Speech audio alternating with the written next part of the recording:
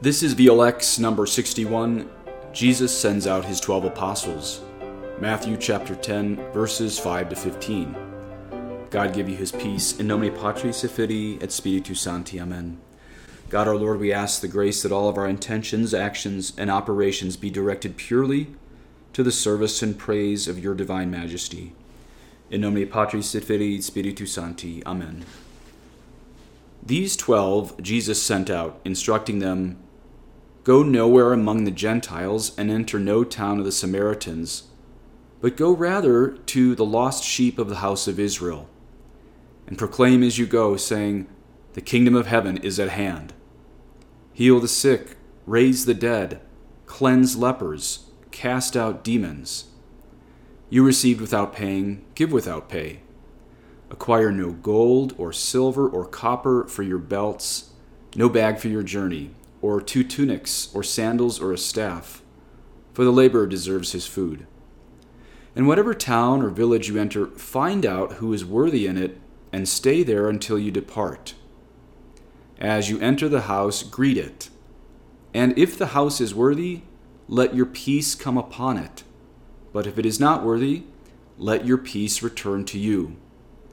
And if anyone will not receive you or listen to your words, shake off the dust from your feet when you leave that house or town. Truly I say to you, it will be more bearable on the day of judgment for the land of Sodom and Gomorrah than for that town." Thus are the words of the Holy Gospel. Happy Easter! Christ is risen. Christ is truly risen. Today's a great section of the Bible to look at in the Easter season because today Christ gives miraculous power to his apostles. Of course, VLX 60 a few weeks ago was also Matthew 10, and that's where Jesus calls his 12 apostles. But today, Jesus sends his 12 apostles. So even though Matthew 10 is obviously before the resurrection, and you are probably listening to this in the Easter season after the resurrection, there is still something of the power of Christ's resurrection given to the apostles in all the miracles they're supposed to do today. And by the way, you might be reading about these in Acts of the Apostles at Holy Mass. So let's go back to Matthew chapter 10. Now, I usually don't make this series a defense of the inerrancy of Scripture, but because part of the study way of prayer is study, of course, we need to consider some apparent contradictions between the different Gospels on what our Lord tells the apostles today, especially on the actual level of poverty they're supposed to execute in their lives. There seems to be some contradictions between Matthew's gospel and Mark's gospel. We're going to talk about that today. Because it appears at first glance that in Mark's gospel, Jesus tells them to, yes, affirmatively bring sandals and a staff. But today, if you were listening to what I just read, Matthew's gospel, it seems to say they should not bring those 2 items. So we're going to find some stunning but believable explanations from the church fathers on this. Let's go verse by verse through today's pericope. Oh, and today would be a great day to take some notes in your Bible, but you'll also learn a lot if you're just doing this series on the go. Okay, verse 5 and 6. These 12 Jesus sent out, instructing them, "Go nowhere among the Gentiles and enter no town of the Samaritans, but go rather to the lost sheep of the house of Israel." Father Lapide says the real reason for this was that Christ wanted his coming and his gospel to be preached first to the Jews. Okay, first is the key word there. In other words, not exclusively to the Jews by the end of the Apostles' Course, of course. They're supposed to go to first the Jews and then later the Gentiles. Verse 7, "And proclaim as you go, saying, the kingdom of heaven is at hand." Now, we usually think of the kingdom as faith and sacraments as Catholics. We think of the kingdom as faith and sacraments, and certainly that is true, but we also forget how much of this preaching is the apostles telling the people who are listening that this life is going to be suffering and love and suffering, and why you have to carry your cross. And a huge part of that is self-denial. It's not just accepting things, faith and sacraments. It's also self-denial. It was as though Christ said, "In a short time I will, by my death, open heaven to men, which has been shut for so many thousands of years by Adam's sin, and I will open the entrance to it. Invite all, therefore, to take this way courageously, trampling down earthly desires, so that they may enter into and gain the kingdom of heaven." A little bit later, he says, "Each and every one ought to prepare himself to obtain the grace of this heavenly kingdom, which is now offered. and what a severe penalty awaits those who would refuse such a great grace or neglect it. Verse 8, heal the sick, raise the dead, cleanse lepers, cast out demons. There's almost a rhyming beat to that in the Greek, where the direct object comes before the imperative verb. Bear with me as I try to read you the Greek off my screen in the Cyrillic alphabet. Asthenuntas therapeute, nekros agerete, lepros katharizete, daimonia ekbelate. So the formal equivalence in this case really captures the rhyme of what I just said.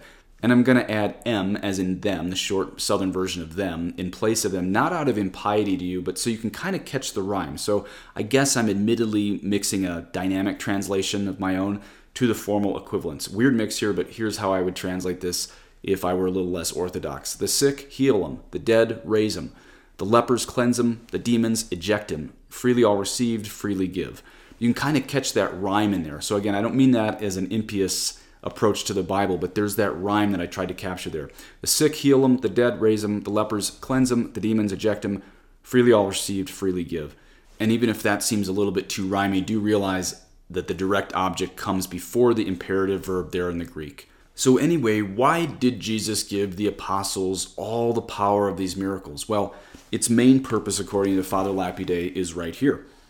For this reason, he gave them the power to cure bodily ills, so that thereby they might persuade men to believe in Christ, that their souls might be healed of unbelief.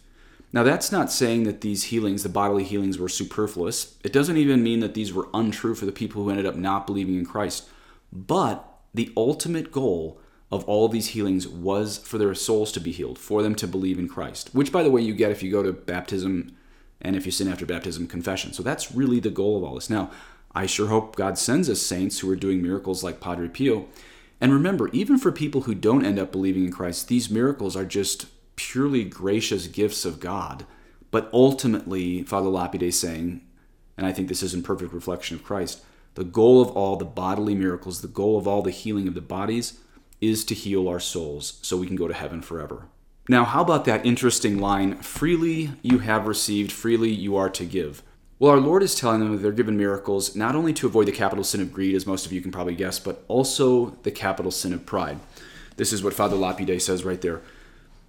By using the expression freely received, Christ removes the occasion of pride, since St. John Chrysostom says, they know that they have not this power of themselves, but by God's free gift have received it without merit of their own. Likewise, the phrase freely give excludes all avarice and simony, so that they might not sell their miracles for a price. So right there, Father Lapide and St. John Chrysostom are saying that they were given these gifts basically outside of their merits, because all these apostles left Jesus at his crucifixion, except for John, and yet they're still given miracles, and they're supposed to give all these miracles without any payment. That should go without saying. The meaning is, therefore, that gift of healing the sick, raising the dead, is so great and so marvelous that you could never obtain it by your own efforts and industry. Rather, God has bestowed it freely upon you, and so you must use it freely. Not only must you not sell it for a price, but neither may you accept gifts offered to you for it. Father Lapide, being a Jesuit, also quotes St. Ignatius in the original constitutions. He says, St. Ignatius, the founder of our society, in rule number 17, says, let all who are under obedience to this society remember that they ought to give freely what they have received freely, neither asking nor accepting pay, nor any alms by which masses or confessions or sermons or any other offices whatsoever of the things which the society, means the Society of Jesus, the Jesuits, according to our institution is able to exercise, may seem to be compensated, that thus it may be able to advance with greater freedom both in the divine service and the edification of our neighbors.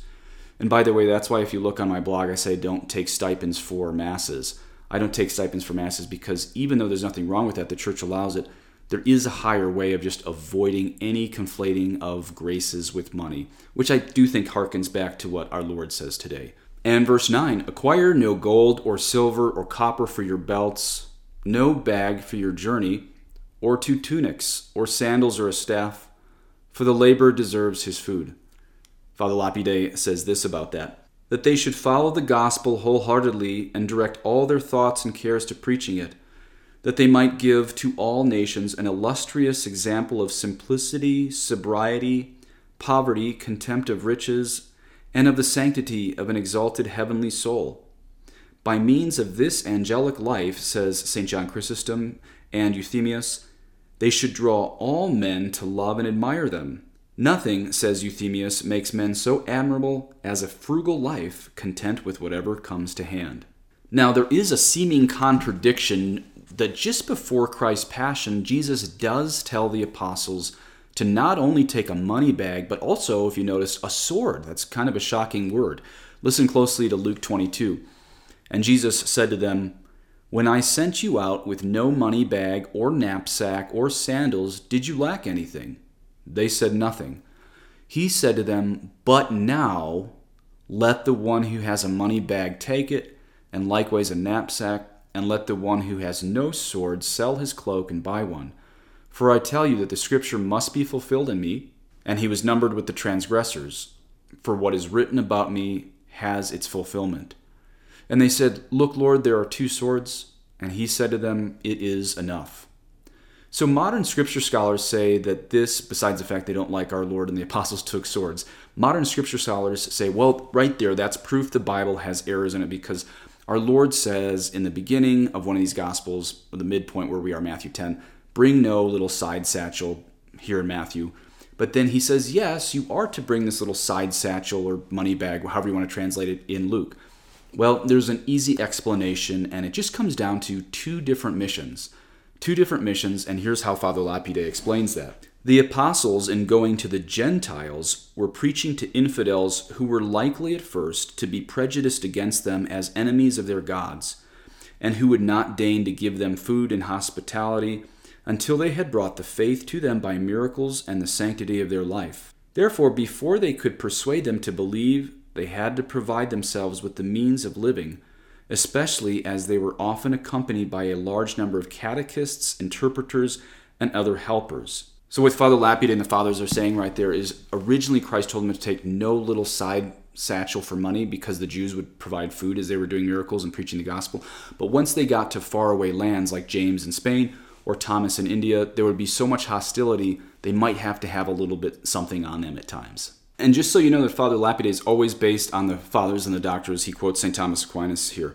Before the Passion, the apostles were sent to the Jews.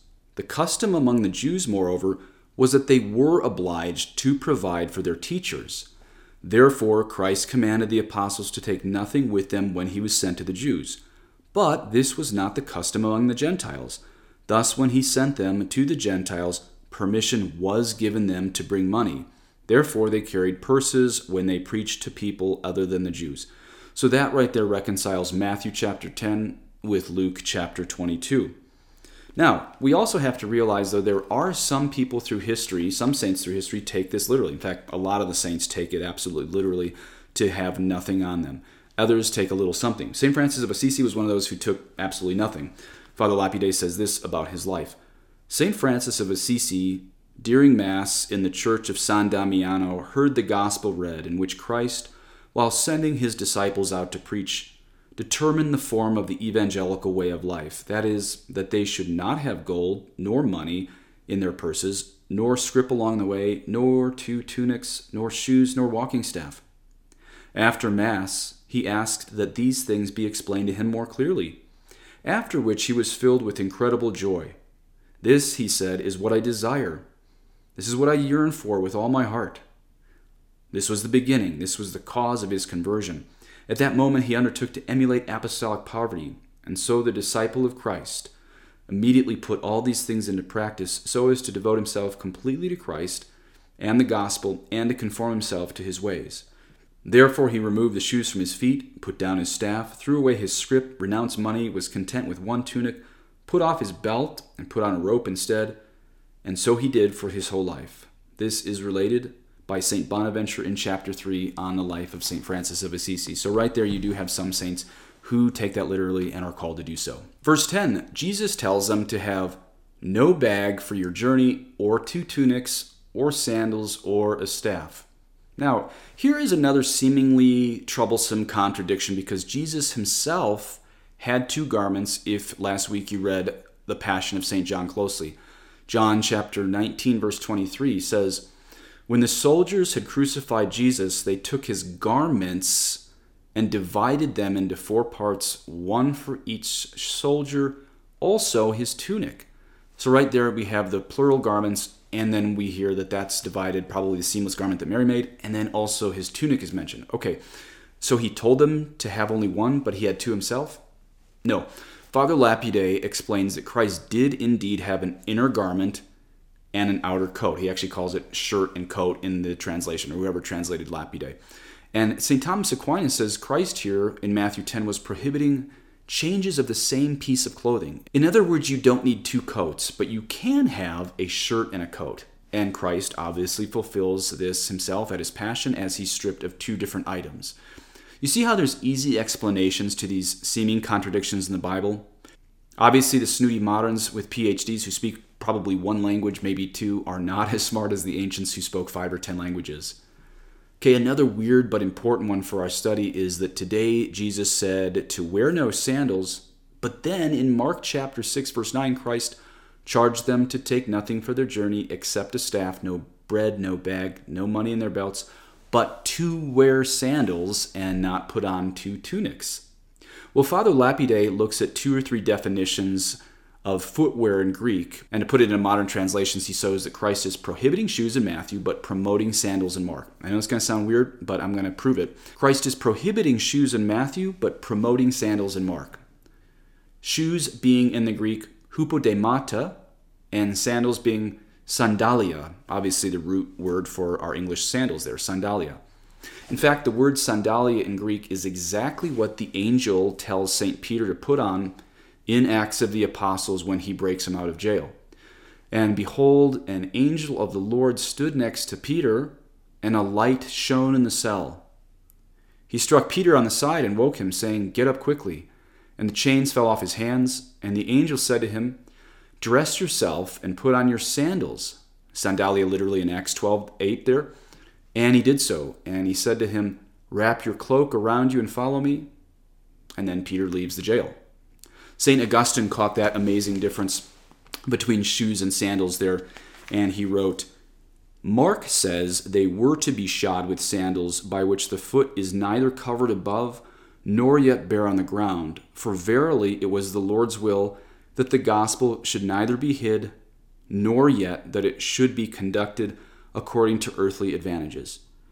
So see, moderns say this stuff doesn't really matter. Shoes, sandals doesn't really matter. Not only did the ancients push against any accusations of seeming contradictions, they even found meaning in the differences between these gospels. And then how about that staff? There's another seeming contradiction. Today in Matthew 10:10, Jesus says, "Don't bring a chrabdon." That's the Greek, rabdon or chrabdon. But in Mark again, Mark chapter 6, verse 8, Jesus says they should bring a staff. Listen again to what we just heard from Mark. He charged them to take nothing for their journey except a staff. Okay, so which one is it, Matthew or Mark? Of course, the fathers see no contradiction. Why? Because they knew the Greek words that came from the Hebrew. This is what Father Lapide says of the Hebrew. You will object. Mark 6:8 says the contrary is staff only. I reply, Mark is speaking, and here he gives some Hebrew. We don't do a lot of Hebrew on this channel. Mark is speaking of the mishkan, a rod or a staff on which to lean. For this was the symbol of poor travelers who relieved their weariness by leaning on a staff. This was how Jacob journeyed to Mesopotamia in Genesis chapter 32, verse 10. But Matthew is here speaking of the mate, that is a rod for defense or punishment. This was what Christ forbade his apostles to carry. Okay, so easy explanation there. There was something in the ancient days that basically a staff was a weapon. You could poke people. I think later in Lapide talks about teachers prodding students with it. Hit people on the head, push them away. It was a defense weapon. The mate in Hebrew was a defense weapon. That's the word that Jesus is using in Matthew 10 today to tell the apostles they should not carry one of those. But in Mark, that word in Greek is probably based on the Hebrew michan, which is a staff. If you've ever walked the, say, Camino of Santiago, you see people who are walking with staffs in their arms. Sometimes these are like titanium and sometimes they're wood, but no one's poking each other and hitting each other with that on the Camino. These are just walking staffs. So, in short, you're allowed a walking staff, but not a weapon to poke people with. Let's continue into verses 12 to 14. As you enter the house, greet it. And if the house is worthy, let your peace come upon it. But if it is not worthy, let your peace return to you. And if anyone will not receive you or listen to your words, shake off the dust from your feet when you leave that town or house. So did you notice that word worthy? Worthy is in there twice. Now, today we all sound pretty sarcastic in the face of that word worthy, but we're really acting sarcastic in the face of ancient wisdom when we say something silly like, well, wouldn't my home not be worthy because I know the saints wouldn't find my dysfunctional family worthy? Or maybe with like an overabundance on the other side of the coin, with kind of a fake humility, we might say, well, nobody's worthy because everyone is unworthy in God's eyes. Okay, there's a little truth to that, and it sounds pious, but remember, it doesn't line up with today's gospel very well, because the fact is that Jesus just did assert that some homes were worthy. His words, not mine. Jesus said some homes are worthy and some are not. So let's not pretend like we know better than Christ's own command to his apostles. In fact, that word in the Greek there for worthy is axios, and that's still yelled out today at Greek Orthodox and Russian Orthodox ordinations for the candidate, the man who's going to be ordained a priest. If they find him worthy, they yell axios in Greek, still to this day. St. Jerome gives us a great insight why the apostles wanted to stay in the homes not of people with ill repute, but of good repute. Quote, a host should be chosen for his reputation among the people and from his character with his neighbors, lest the worthiness of preaching be besmirched by the infamy of the preacher's host. End quote. So, let's remember that Christ spent his time with sinners, but never with them while they were sinning. Same with his apostles. And how about this line about the peace returning upon them? Father Lapide does note the personification. Peace is here introduced as a person rejected by the host, and going elsewhere and bringing the apostles with him. If the host rejects your salutation of peace, your salutation shall not therefore be unfruitful, for there shall come to yourselves what you prayed for him, that is, peace and all prosperity. Thus shall your peace, repulsed by this unworthy host, come back to you and lead you to some worthy host. Okay, there's a few things in there. So the Greek there is epistropheto. Epistropheto means let it return. So there's a real visual. You send the peace out and it comes right back around if it is supposed to land on this family that is not a peaceful family or doesn't even want your peace. The Greek there, epistropho, almost implies it goes out and comes right back on you and it blesses you again. So this is what the apostles are doing. They're going into homes, sending the very peace of Christ. Remember, it said peace is a person there. They're sending the peace of Christ almost as Christ himself. We're going to talk about that a little bit later in the imaginative way. And it comes back on them, blesses them if this was landing on someone who wasn't peaceful, and it leads you to a more worthy host. Now, I think there's three things we can learn on evangelization here. One, keep your peace, even if you're talking to somebody that doesn't want to hear it. Two, don't compromise. And three, don't beg for them to listen. We want them to listen. We should pray that people listen. We should fast and be on our knees because we want everyone to go to heaven. But the apostles didn't act desperate. Did you notice that? They kept their peace. They didn't compromise the truth. And they didn't beg people to accept them. They trusted the right doors would open at the right time. And how about this weird line, shake the dust off from your feet? Well, St. John Chrysostom says, they testify that for their sakes they had made a long journey and that it had profited them nothing. In other words, this is a statement, it's a prophetic witness to these towns that reject the apostles. They're anathema, and yet ye will have nothing, not even their dust in common with them, as being doomed to eternal condemnation. That this dust which we have shaken off may be a witness in the day of judgment against their unbelief and wickedness, and may accuse them in the presence of Christ, that he may find them liable to the fires of hell. Thus Barnabas and Paul shook the dust from their feet when they were turned away by the Jews at Antioch in Pisidia. So you don't want the apostles kicking their dust off after you. It means that you're on your way to hell. And I know this has been a long one. Last verse to look at before we do the imaginative way of prayer. Verse 15, Amen, I say to you, it should be more tolerable for the land of Sodom and Gomorrah in the day of judgment than for that city. Father Lapide says, you will ask how this can be true, since sodomy is a very grave crime contrary to nature and crying to heaven. For in other respects, it is certain that there are worse sins than sodomy, such as heresy, infidelity, blasphemy, sacrilege, despair, hatred of God. Now here's why he explains that Christ said this was even worse to reject the apostles than that horrible sin we just heard about in Sodom and Gomorrah. Those, therefore, who rejected the apostles, and in so doing rejected the faith, grace, and salvation of Christ, sinned far worse than the Sodomites, and that not by a single, but by a manifold sin, to wit, 1, of infidelity, 2, of disobedience, 3, of ingratitude, 4, of inhospitality, 5, of rebellion and contumacy against God, contrary to natural and divine law. Now, Father Lapide is not jumping on board with the modern scripture scholars who say the main sin of Sodom and Gomorrah was not hospitality. He's saying that was one of the many things that they're going to answer to God for was inhospitality to the apostles. But he is saying that heresy is worse than the sins of Sodom and Gomorrah. As the Sodomites were punished by fire and brimstone from heaven, so will these be punished by fire and brimstone in hell, only far more severely. Because if the Sodomites had heard the preaching of Christ and the apostles and had seen their miracles, they would have believed and repented, as Christ says in chapter 11, verse 23. Let's do the imaginative way of prayer on verse 12 and 13 today. As you enter the house, greet it, and if the house is worthy, let your peace come upon it. But if it is not worthy, let your peace return to you. Okay, we just heard Father Lapide say peace was a person. They are carrying Christ in their hearts to the utmost level that any saint besides Mary, Joseph, and apparently Anna and Joachim could have been carrying in their hearts. So when you look into the eyes of the apostles, you're sort of looking into the eyes of heaven without sounding corny. This is what Father Lapide says. The Syriac is pray for peace upon. He's talking about Jews would go to homes and pray for peace. But this isn't just like a romanticized view of, say, the Old Testament. I know there's a lot of people with a romanticized view of everything that Jews are doing today. And I have Jewish friends. I called a rabbi last week to get help on this series. But there's a weird obsession with kind of the charismatic side of that without realizing the apostles fulfilled this while having everything crowned and infused with grace. But they still were Jews. Most of these apostles were Jews. And so this is very beautiful. The Syriac, pray for peace upon it. This was the ancient salutation among the Hebrews. So again, without getting super romanticized about the Old Covenant when we have the New Covenant, they would have said shalom as they entered. Pray for peace upon it. This was the ancient salutation among the Jews by which they prayed for the peace and prosperity. For the latter brings peace and removes the causes of war for the master of the house and his family. The Hebrews understood it of temporal blessings, but Christ of spiritual, namely grace, salvation, glory, and eternal happiness.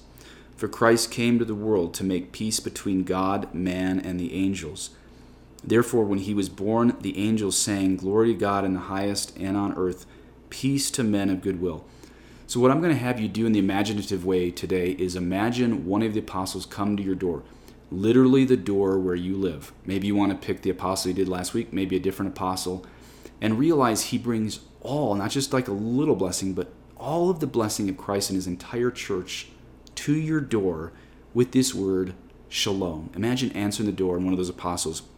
And it wasn't just like he had a nice smile and you kind of felt peaceful and warm in his presence. No, he brought this cloud of grace, salvation, glory, and eternal happiness, according to Father Lapide. This atmosphere of heaven followed them. Yeah, probably the apostles looked at the ground, probably when you answer the door. Perhaps he's keeping custody of the eyes, even looking at the ground. Maybe he's a bit ragged, but not sloppy poor, because imagine the few times he looks up at you, there'd be fire in his eyes.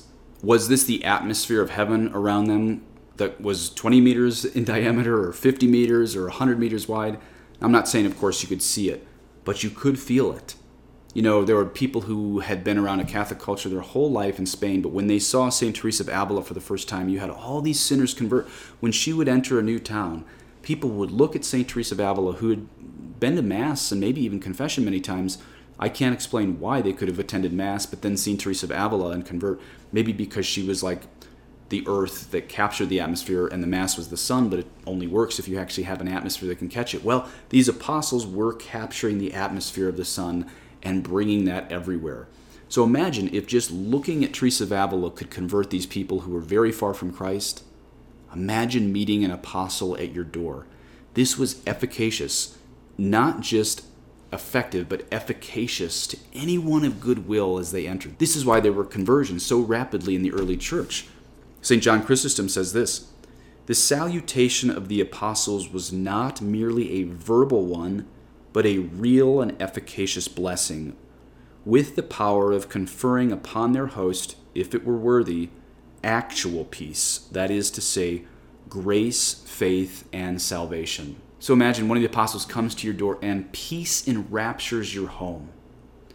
Again, St. John Chrysostom adds that this salutation of the apostles was not merely a verbal one, but a real and efficacious blessing, with the power of conferring upon their host, if he be worthy, actual peace, that is to say, grace, faith, and salvation. Imagine a doorbell ring that brings your family actual peace, grace, faith, and salvation. Imagine asking him to come in, sit him down, give him some water, and ask him how he can teach you to love our Lord more, and perhaps tell you about his life. Please say an Our Father from me, et benedictio Dei omnipotentis, Patris et Filii et Spiritus Sancti descendet super vos et manet semper. Amen.